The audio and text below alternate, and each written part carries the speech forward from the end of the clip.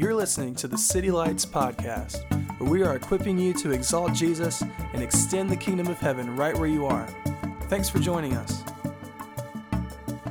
I'm going to have you open up to Hebrews 11 while Timothy grabs this iPad, and we're going to be there just briefly before we go into a passage in Matthew, but I'm so excited to start a new series this morning with y'all called One Faith. Everybody say One Faith. That's like old school preacher. Turn to your neighbor and say One Faith. I want to talk about faith this summer, all summer, June and July, maybe even into August. And I want to talk about faith in the context of Hebrews 11. Faith is a fearsome thing in the life of a human being. To ask a person to trust you, let alone a God that you can't see to trust me, is a vulnerable place to be. You know, as human beings, as my friend Sam Hirschberg likes to say, as a humanoid, there's so much that we don't know. And the older we get and the more experienced and knowledgeable we get, the more we find out what we don't know. And it's a terrifying thing to be in this world and not know, especially like when you have friends and family and you have children that you're sending off into this world that you don't have answers to. It can be a fearsome thing to be asked to have faith.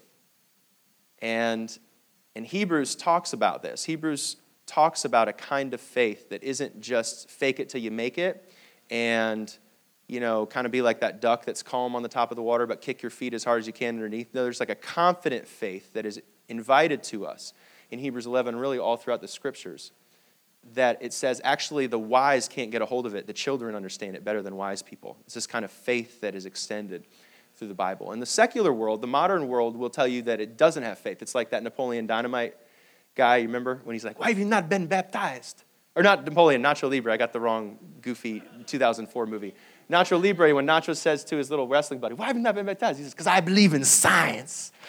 Which is just preposterous because scientists have theories, have faith. You have to have faith. There's no exit pass. You don't get a free pass out of jail. You have to go through the passage of faith. You have to figure out what you believe and the space between what you know and what you don't know. You have to fill that up. Like, we're here on this day because we have faith in these architects, that they built this building the way that the ceiling is not going to fall down. That's faith. When you tuck your kids in at night and you decide what song you're going to sing, that comes from a value set of, do you value strength or calmness or humility or passion? Like, what do you value? And that value comes from a deeper truth, which comes from a deeper wisdom, which is where your faith is rooted. So if you have faith, if you don't think that you have faith, you do have faith. But Hebrews and Ephesians tells us there's only one kind of true faith, though. There's all sorts of ways you could fill in. Anybody can come up with an idea, you know, just ask somebody that talks well, that's eloquent, that's smooth talking, and they can convince you of an idea of the way they fill up their gap of unknowns. But at the end of the day, the Bible says, no matter what they propose to know, there's only one true faith. There's only one faith, is what Ephesians 4 says. One baptism, one church, one spirit, one God, and only one faith that leads to peace with God, that leads to a righteousness, that leads to I am who I was supposed to be. That's the faith that brings us home. And that's what we want to look at is stories and testimonies of faith all throughout Hebrews 11. We're going to have, I'm so glad Timothy was doing announcements this morning. Timothy's going to preach in a few weeks, and Stephen Lewis, one of the elders here, is going to preach. And we're going to talk about all the stories. And I love that we're telling stories about faith. Because here's the interesting thing. If you wanted to ask me, what's your definition of love? I would send you to a place called 1 Corinthians 13, which you don't need to turn to today. But 1 Corinthians 13 is a list of superlatives. And so it's saying that if you wanted to ask the Bible what love is, it would give you a list of synonyms for what love is, patient and kind. But when you ask the Bible to talk about faith, it doesn't give you synonyms, it gives you stories. It gives you testimonies. It gives you we were slaves running from an army of oppressors, and we got to the beach, and God split the sea. That's how faith is transmitted. It's not just a dictionary word. It's not just a synonym. It's not a syntax. It's not just something that I can tell you. It's I have to show you. I have to talk about it. I have to share my faith with you. And so that's what we're going to be looking at this summer. Each day, each Sunday, it's been my prayer. I don't know why. I've just had this thing on me that we would be a church and we would pray this way, that our Bibles would get marked up in highlighters.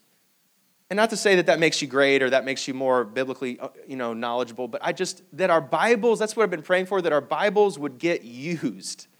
And we wouldn't just do the Instagram faith where we go through and read the pithy comment from Christian Soup of the Day, but like really want to know our God.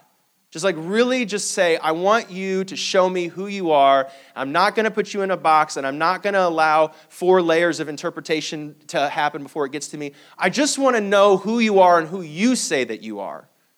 And that's really my heart. I really think that there is an invitation to anybody that's hungry that wants to see and seek can come and see all that he has done. In Hebrews 11, it's just chock filled with testimonies. That's what I love about it. It's just chock filled with stories. And so for the next couple of weeks, June and July, we're just going to tell stories. And Noah, talk about Abraham, and talk about Isaac, and talk about Joseph.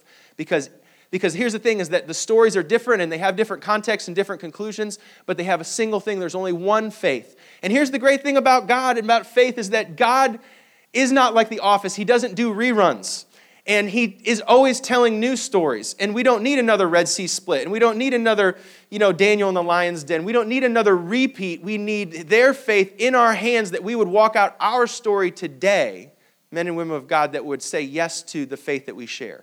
There's not two faiths.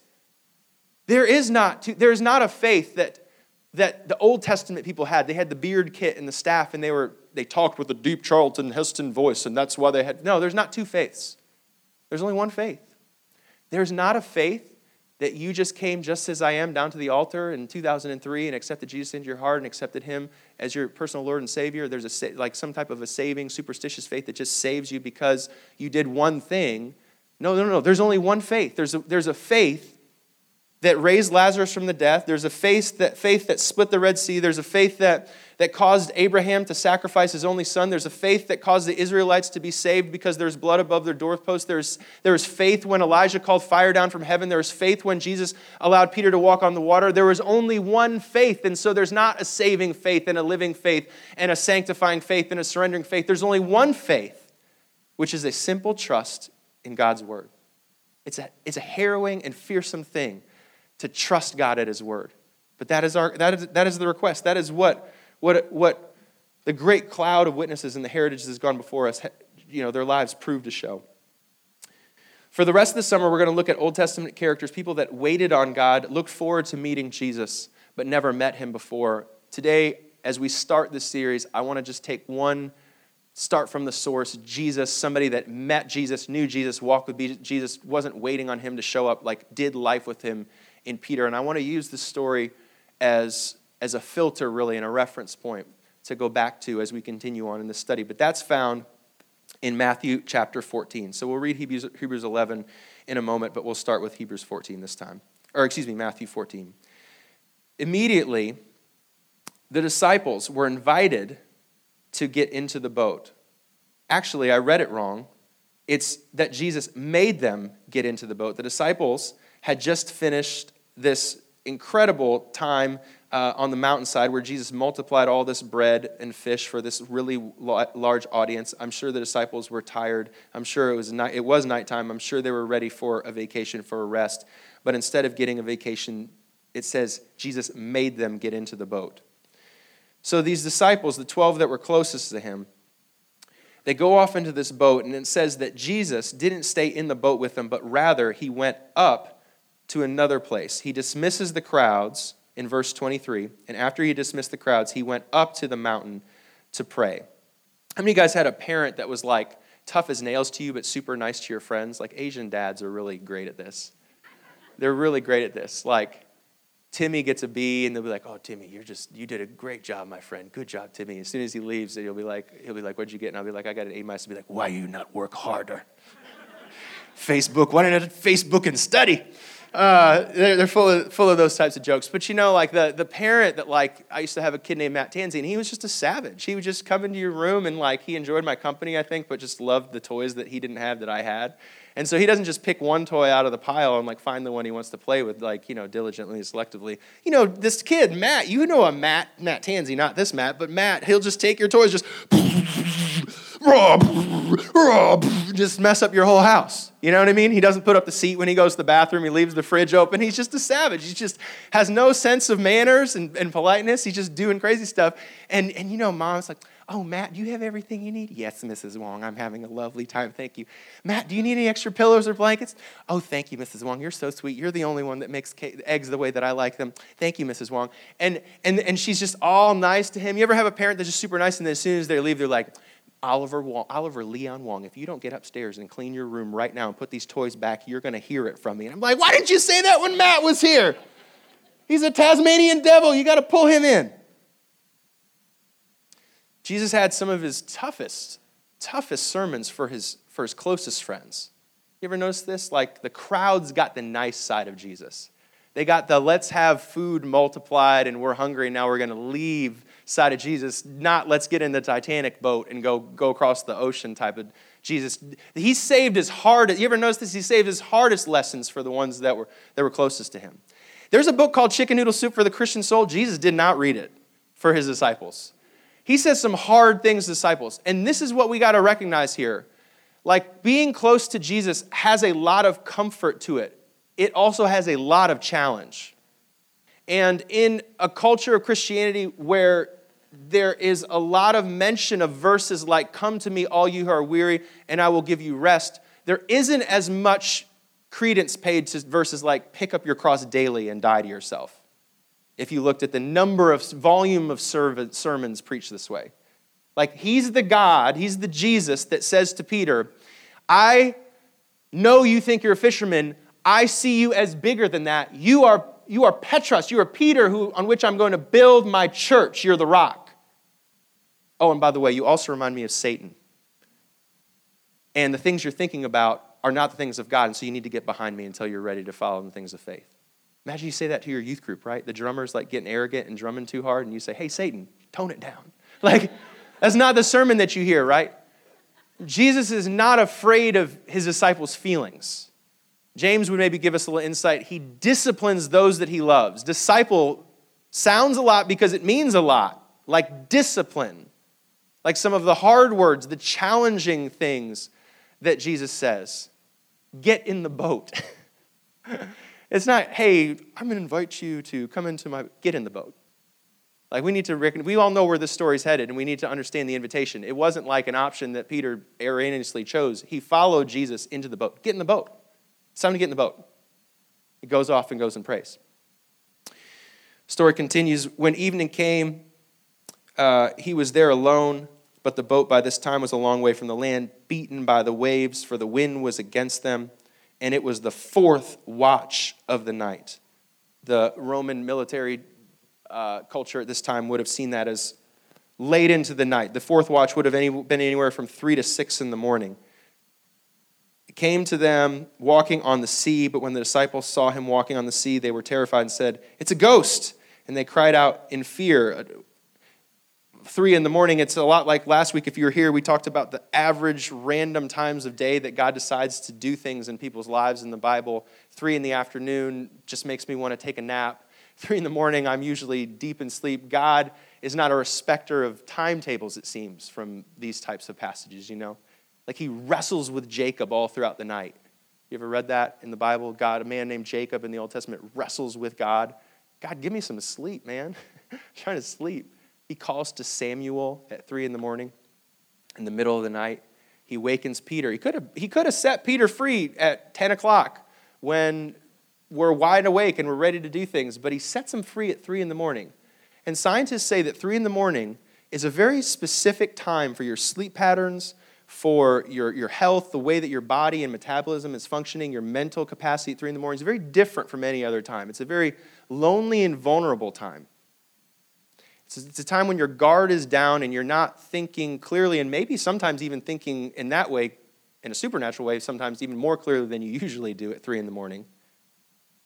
And authors know this because in F. Scott Fitzgerald's, Great Gatsby, he writes about 3 in the morning because he knows when you say 3 in the morning, that brings out a certain emotion in you. 3 in the morning is a season of life, I would argue, and just to take a step away from this passage in this context, I bet we've all took time to share the mic this morning. We'd all kind of have 3 in the morning stories. And I think it's important not to overemphasize, but also not to de-emphasize the significance of what God will do in your sleep and what he'll do when he wakes you up in the middle of the night and what you're supposed to be doing when you have a nightmare at 3 in the morning and what happens when your kids wake you up at 3 in the morning. There's something significant that God does in that window of time. I'm not here to make numbers out of things, and God's going to break in at any time. But all I'm saying is that don't rule out the very real possibility that if you wake up at 3 o'clock in the morning tomorrow, it's probably, or it might not be, on accident. God speaks to you on his own agenda. And so when we have a small picture of Jesus that only invites us to have the easy yoke and the comfort and the nice chicken noodle soup of the Instagram soul Jesus, and Jesus only speaks when I have my Bible open at the sunset with my coffee and my cappuccino, don't forget that God spoke to the disciples and many of the people of our heritage at times when they were not paying attention and at times of great inconvenience, like 3 in the morning and 3 in the afternoon. His discipleship is challenging. Verse 27, but immediately Jesus spoke to them, take heart, it is I. Do not be afraid. And Peter answered him, Lord, if it is you, command me to come on the water. He said, come. So Peter got out of the boat and walked on the water and came to Jesus. But when he saw the wind, he was afraid, and beginning to sink, he cried out, Lord, save me. Jesus immediately reached out his hand and took hold of him, saying, O you of little faith, why did you doubt? And when they got into the boat, the wind ceased, and those in the boat worshipped him, saying, truly, you are the Son of God. There's something about the ocean that is both equally beautiful and equally terrifying all at the same time. There's something very different about the ocean at 3 o'clock in the afternoon and 3 o'clock in the morning. The ocean at 3 o'clock in the afternoon is the place I would drive 4 hours to go on vacation to. The ocean at 3 o'clock in the morning, especially you're out in a boat, especially if you're in a storm, is the stuff of nightmares. The ocean is a terrifying thing. There's something about the ocean that just preaches at you without words. I am bigger than you. And I will be here when you're not here. And I was here when you were not here.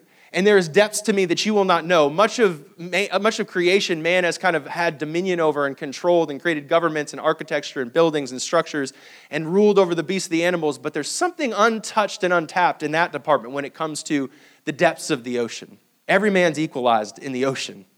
No one's a superhero in the ocean. That's the thing about the ocean. I learned this lesson the hard way in 2004 when I was at a summer project for Campus Crusade for Christ. It was a great summer for me of my own personal faith when I was starting to see God as bigger than the church. And I had participated in what all the guys did. There's about 150 of us. We did this thing like John Eldredge, Wild at Heart. It was this book that everybody used to read back in the late 90s. And it was all about biblical manhood and being a man and being brave and being courageous. And so we had gone through this whole, ceremonial thing where we painted our faces blue like William Wallace, the movie of the day. And we were like chanting war chants down in the basement, just getting stupider and stupider and stupider every moment. The time went on. I've said it before in sermons, like women, when they get together, their aggregate intelligence increases. They're greater than the sum of their parts. It's amazing. They compromise and they use communication and they create, deals together and they brainstorm, and men just get dumber. And so the end of this evening leads to, let's go down to the beach and get baseball bats and hit potatoes into the ocean, which I couldn't explain to you how we got there, but somehow John Eldredge led to potatoes into the ocean. So we're on the beach, and we're hitting potato after potato in the ocean, and after a while, the potatoes run out, so we need something dumber to do. So somebody says, let's go swim in the ocean at 12 o'clock at night when you can't see anything. And it's the arrogance or ego or whatever it is of man that when you see a black wave that just moves into the moonlight and sweeps up onto the shore, you're like, I'm going to go swim in that. And so I go out there. And I'm just the king of the sea. Like, you're invincible at 20. You think that you can do anything. And somebody should have taught me about riptides and what to do in them and what not to do in them. A riptide is a tide that instead of pushing you back towards the shore, as much as you would swim against the current, it pulls you back into the ocean. And so worry led to stress, and stress led to fear. When I started to realize not only might I not get back to the ocean, it's probable that I won't make it back to shore. And just a little brief lifeguarding moment, if you ever do get caught in a riptide, swim sideways, not backwards, because that's what happened to me. Yeah, Kim's doing the motion. She already knows because she's a woman. They probably talked about it at Bible study. So I'm swimming back towards the shore, and every stroke is pushing me back out towards the depths of the abyss of nothingness. And by the grace of God, I swept into the final pier of this thing that, like at every mile marker, there's this pier, and I held on to the staff that came out of the depths of the beach, and my friend John came through to come and save me, and the waves were mighty that day. No, the waves were so bad, he spun around and hit his head. I mean, it was a scene. It was really bad. And I learned to respect the ocean that summer. It was an important, good fear, a healthy fear of the ocean. But the ocean is a fearsome and beautiful place, and so is life. Life, when you're 6, is a small world, and people that are older than you have all the answers. And you're only worried about how does Santa Claus go around to every house on the block at the same time, and how can I not eat vegetables and eat more cookies, and why in the first place do all things that taste good, are they bad for you? These are the types of questions. And life pulls you a little deeper in, and you turn 16 and you start asking real questions like, do I matter? And who am I? And can I trust my parents? And will she like me? And do I have a purpose? And can I trust anyone? These are the questions that you ask. And you still look to your elders, your uncles and aunts and pastors, and you think, well, I don't know the answer, but the good thing is when I get as old as them, I will know the answer. And then you get as old as them and you realize you don't have any of the answers. And in fact, you not only have doubts, significant doubts, but now those doubts are not only filled with fear, they're filled in some ways with certainty at the depths of our heart. If God is real, he must be fickle. The waves of death crash on you, of regret, the waves of disillusionment, of dreams deferred, year after year, trauma, crisis. These adult waves begin to hit you, and there's nobody that has the answers for you anymore. And even your spouse can't go with you to the depths of those places. And you realize your adults that you thought knew the answers don't know the answers, and you don't have the answers either. And maybe it's the rich that are the only ones that ever make it. And the only thing you ever have is what you fight for. And maybe you can't really trust anybody. And maybe marriage is a farce. And maybe anyone that you give your heart to is going to break it. Maybe that's real. That could be real. Did you know that? If you don't have faith, that could be real. And at the bottom of that ocean is the biggest lie, that God's not real. And he doesn't exist. And life is cruel, and death is cruel, and it'll take you in a second, and it won't give you a famous ending scene, and your life won't amount to anything. This is what we think about. This is what keeps us up at 3 a.m. This is what the waves of life do to us in 30 and 40 and 50 years. And Jesus sent these guys. He put them in the boat, and he sent them out into the depths of that. He gave them no life jacket. He gave them no plan. As if to say there's certain parts of faith that need to get taught on storms and not on the shore. And there's 12 guys in that boat. And we see what happens. It's not a great amount of faith. It's a mustard seed of faith. Peter says to him, help. He says, Lord, is it you? He doesn't even know if it's him. It's a silhouette. The disciples thought he was a ghost. He has a mustard seed of faith on this thing. He's not waiting for a certainty before he says yes to the faith that he has. He looks out, he says, Lord, is it you? And this is the response that he gets from Jesus. It's the only response, it's the most significant response that we receive in an hour of need, that a human being could ask for from a moment like that. He hears from his maker, his Messiah, his hero, his leader, his teacher. He hears this from his friend that just says to him, come to me. This man who's not only just approaching him, doing the doggy paddle, trying to swim up to him as another man. No, it's a man that's standing on the doubts of his life and saying, I know who you are, and I know what you're thinking. I know the doubts that you have. I know them better than you. I know the depths of the sea better than you, and I can't explain it to you all. But what I do have to you, I offer you today. I just say, come to me. Come to me and know me. Come to me, hear my voice, and come towards me. I know that you don't want to. I know that it's hard, but I want you to come out to me because your answer isn't in the solution. It's not in the fact. It's not in the explanation. It's in me. And so I want you to come to me if you hear my voice. Hebrews says it this way, if you hear his voice, do not harden your heart, but turn to him. if you hear his voice. Come to him. If you have a little bit of faith, come to him. If you have a mustard seed of faith, come to him. If you hear or see his silhouette, you might not even be sure that it is, but it's better to have an ounce of faith and an ocean of doubt to walk towards somebody that's towards the Messiah that's calling you. If you can hear him, don't take that for granted. That's his mercy today. Come to him if you hear his voice. And this is what is offered. This is what is offered from Genesis to Revelation. It's not solutions, and it's not facts, and it's not arguable points. It's a voice that's called out. Hebrews 11, we'll get to it now. Hebrews 11, 1 through 3 says it this way. I'll have to look up on the screen because now it's all the way up at the top. Faith is the assurance. Can we get that? Faith is the assurance of things hoped for, the convictions of things not seen. Next slide. For by it the people of old received their commendation. By faith, we understand that the universe was created. This is it. By faith, we understand that the universe, the seas, the doubts, what we know, the shadows, the sunlight, the things that we have in our hand, the things that we don't, the future and the past, was created by the Logos and Rhema, the voice, the precious breath of God, created and spun the universe and made you and I and made the moments that we walk in. He and his voice is the common narrative of faith throughout the scriptures. There is faith that leads people to great victory.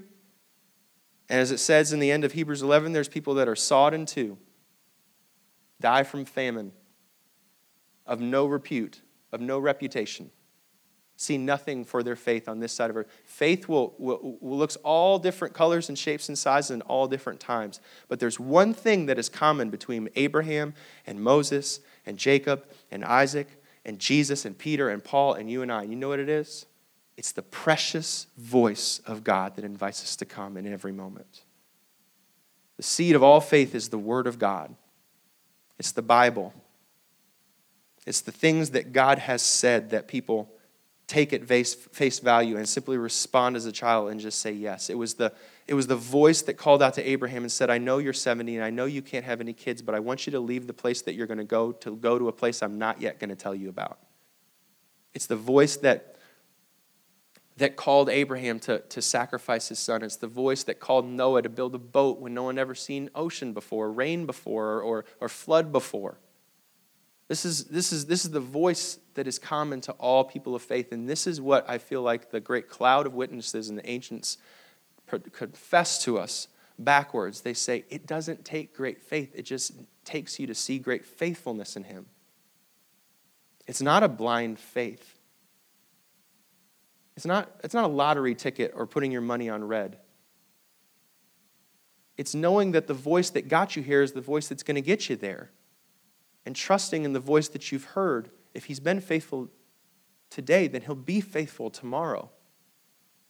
This is the source of faith. It's not great people with great eloquence and they're all foul. I think the scriptures is clear to make sure that you know that Noah gets drunk and you know that Moses killed a person. And that you know, I've seen pastors go to prisons before and say, I'm going to rip out all the pages of the Bible heroes that sinned or committed murder or adultery. And he ripped the whole book out. Because none of them are great people. They're not superheroes. They're just people that knew how to say yes to his voice. Knew how to do the simple things of responding in obedience to his voice. If you guys have been in youth group anywhere from 1989 to 2001, I want to issue an apology to you for all youth pastors that have preached to you out of Indiana Jones 3:16. It's a great analogy, but I want to poke at it today. There's a moment in Indiana Jones. It's not the Temple of Doom. It's the Last Crusade when his dad, Sean Connery, is on his deathbed and he has to go across a chasm, maybe to that soundboard over there, to go and get the antidote to heal his dad. And he's got a journal that tells him that when he sees the mouth of the lion, he should leap of faith out of the mouth of the lion towards the other side of the chasm. Spielberg has got the camera. It just looks down and it's just black, just great 80s cinematography. Harrison Ford, he's got that chest hair, takes that foot and that Docker shoe, let me not fall off. He steps onto it and it's an invisible path. And he walks all the way across, and the preacher says, brother, you got to trust in faith, not by sight. And it's a great picture. I mean, if I got sixth graders in front of me, that's exactly what I would say today. But there is a critical difference between Indiana Jones and Peter, and that is that Indiana Jones walks on an invisible path, and Peter walks on a wave, but Jesus is standing on his wave, and Indiana Jones has got nobody on the other side. He can only trust in the superstitious matrix of mystery. If I do my thing right, if I play my cards right, if I pray 7 times this way, if I have my lucky rabbit's foot, if I see a deer at 4 o'clock in the morning, if I set my fleece out and it's wet, if it's working, then it's God. That's the only thing that they have is a transactional faith. But we see on this ocean, and we will see all across this series, that God is not doing a risk type of faith or a transactional faith. He's doing a relational faith. Come to my voice. I'm not asking you to do the right things and take the right steps and then you'll know because it'll work. No. He's only asking you to do the step of relationship. I'm not asking you to go across the bridge by yourself. I'm asking you to go with me. I'm not asking you to go anywhere I haven't already gone, and I'm going with you. I'm with you in the Red Sea. I'm with you in the dungeon, Joseph. I'm with you in the lion's den. I'm with you in the furnace, Shadrach, Meshach, and Abednego. I'm with you, the spies. I'm with you, Peter on the water. I am with you, and that's the great promise. The only promise that we need is come to me. So my simple question is this: is your faith transactional or is it relational? The critical question I think Peter asks that shows us and proves to us the relationship in him to go out towards towards Jesus on that water is the question, Lord, is it you? Because there's a dashing young man that's going to ask you to marry him one day if you're a young single lady. And he's going to smell great and be funny. And it feels great to be married. And all your friends are married and you want to be married. And the temptation is to go out and say, yes, but not ever ask the question, is it you, Lord? Is this you? The promotion always sounds like him, right? Abundance, if it's a transactional thing. If it's just, I'm going to figure out how to get my thing that I need, and so I'll do the right steps and step on the right path, and then I'll get there. The transactional thing will say, well, if it's an open door, then walk through it. But very few of us, by faith, will ask the question, is it you? Because success and blessing is not the litmus test for faith. Relationship is. Proximity is. Presence is. Joy is. That's the question. Maybe you're not listening to the voice enough to know what it is. John 10 tells us that we are pre-wired and predestined to hear his voice more clearly than ever, but we have all sorts of ways to distort it when we're in the context of fear. We're in the middle of that ocean of doubt. But he says, if you're listening, I'm speaking. And that's the good news for you, is that God is speaking to you through his scripture and through his Holy Spirit right now more than you want to listen. The question is, are you listening? The disciples thought that the voice that was speaking to him was a ghost. Sometimes the things that God is speaking to you seem foreign to you, and you wouldn't recognize them as him because they're too uncomfortable. And if we have no grid and no idea of God challenging us, we only have God comforts us, but we don't have God challenges us, we're not prepared to hear the challenge word. And he will tell you things. No, don't get me wrong, I'm not going to go off the other side of the gutter and say, well, he's a masochist, he's going to pull you into. His promise and his challenge is comforting. You will know it by the peace that you hear in your heart. But make no mistake, sometimes it will feel scary to you, the things he's asking you to do. But he's calling you closer to him. Draw near to me is what Hebrews 11 would say. Can we get that verse on the board? I think it's all muddled in my notes now. Hebrews 11, I think it's verse 6. Can we get that up here? But as it is, they desire a better country, that is a heavenly one. Therefore, God is not ashamed, this is clearly not the right verse, to be called their God, for he has prepared them for a city. The calling of destination and all the things that come before in that verse go down into another verse, which I'm sorry that I don't have the reference for, but it talks about it drawing near. Hannah, if you could find that one possibly. But this promise to draw near to me, to know me, to be close to me, to be intimacy. Faith is relational when it comes to Jesus. Maybe the person, did you know that when Mary and Martha went to go find Jesus and he was not in the tomb, that they didn't understand that he was actually standing right next to them because they thought that he was a gardener? There were people that walked next to Jesus on the road to Emmaus, didn't even know who he was until they noticed that their hearts were burning within them. Sometimes God is speaking to you through such familiarity. Your mom, believe it or not, might be able to offer you the wisdom of God at sometimes. And because she's your mom and she's not Judah Smith, you're not listening to her. But God speaks through fearsome things, and he also speaks through familiar things. And it's the ones that are hungry to hear his voice that get to activate in fear. This summer, I'm just so excited about getting into the stories of God and the testimonies of God, because God never does repeats. In the same faith, there is only one faith, which means that all the things that people have done in the pages and annals of history in the Bible, from splitting oceans to freeing prisoners to seeing revival to discipling nations, to being persecuted, all the things are all part of our prescription. They're all part of our inheritance. And these are all relational words: commendation, inheritance, citizenship, belonging. These are relational words. And I believe that as we get into this passage of faith, we're going to find people that are not so great. They're not so superhero and so awesome that we're never going to see another awesome move of God that way. They're just simple people that believed in God and took him at his word, that followed his voice on the ocean. This is a great verse to end on. We'll close with this, if it's the right one or not. And without faith, it is impossible to please him. For whoever would draw near to God must believe that he exists and that he rewards those who seek him. This is what I feel like is the operation of faith.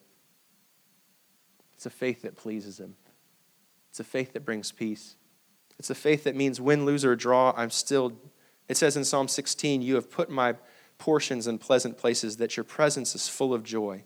This is the type of faith. It's the type of response to God that says yes and doesn't weigh the costs. It's a confidence that doesn't weigh the costs of the circumstance. Let's pray and close. And we'll do some worship in closing as well. Thank you, God, for believing in us, for entrusting faith to us, for giving us faith.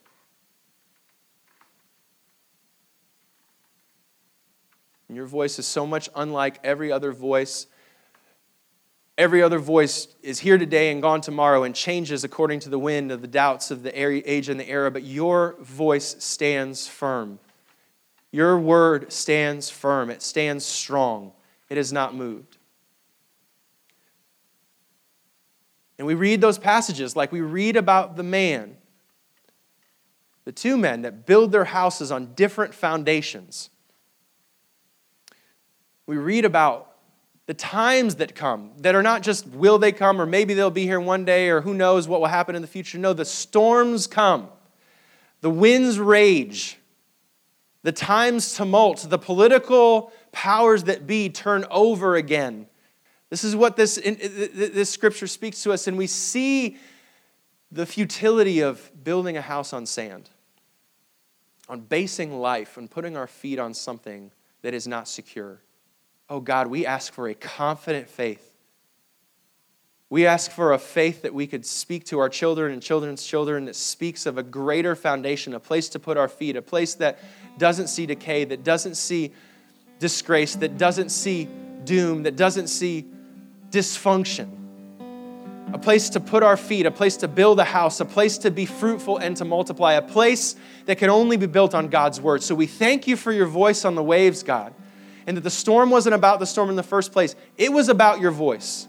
And we thank you that we hear your voice, and our prayers that our hearts are soft, and as we turn to you now to worship and respond, you would speak to us like a father would a child.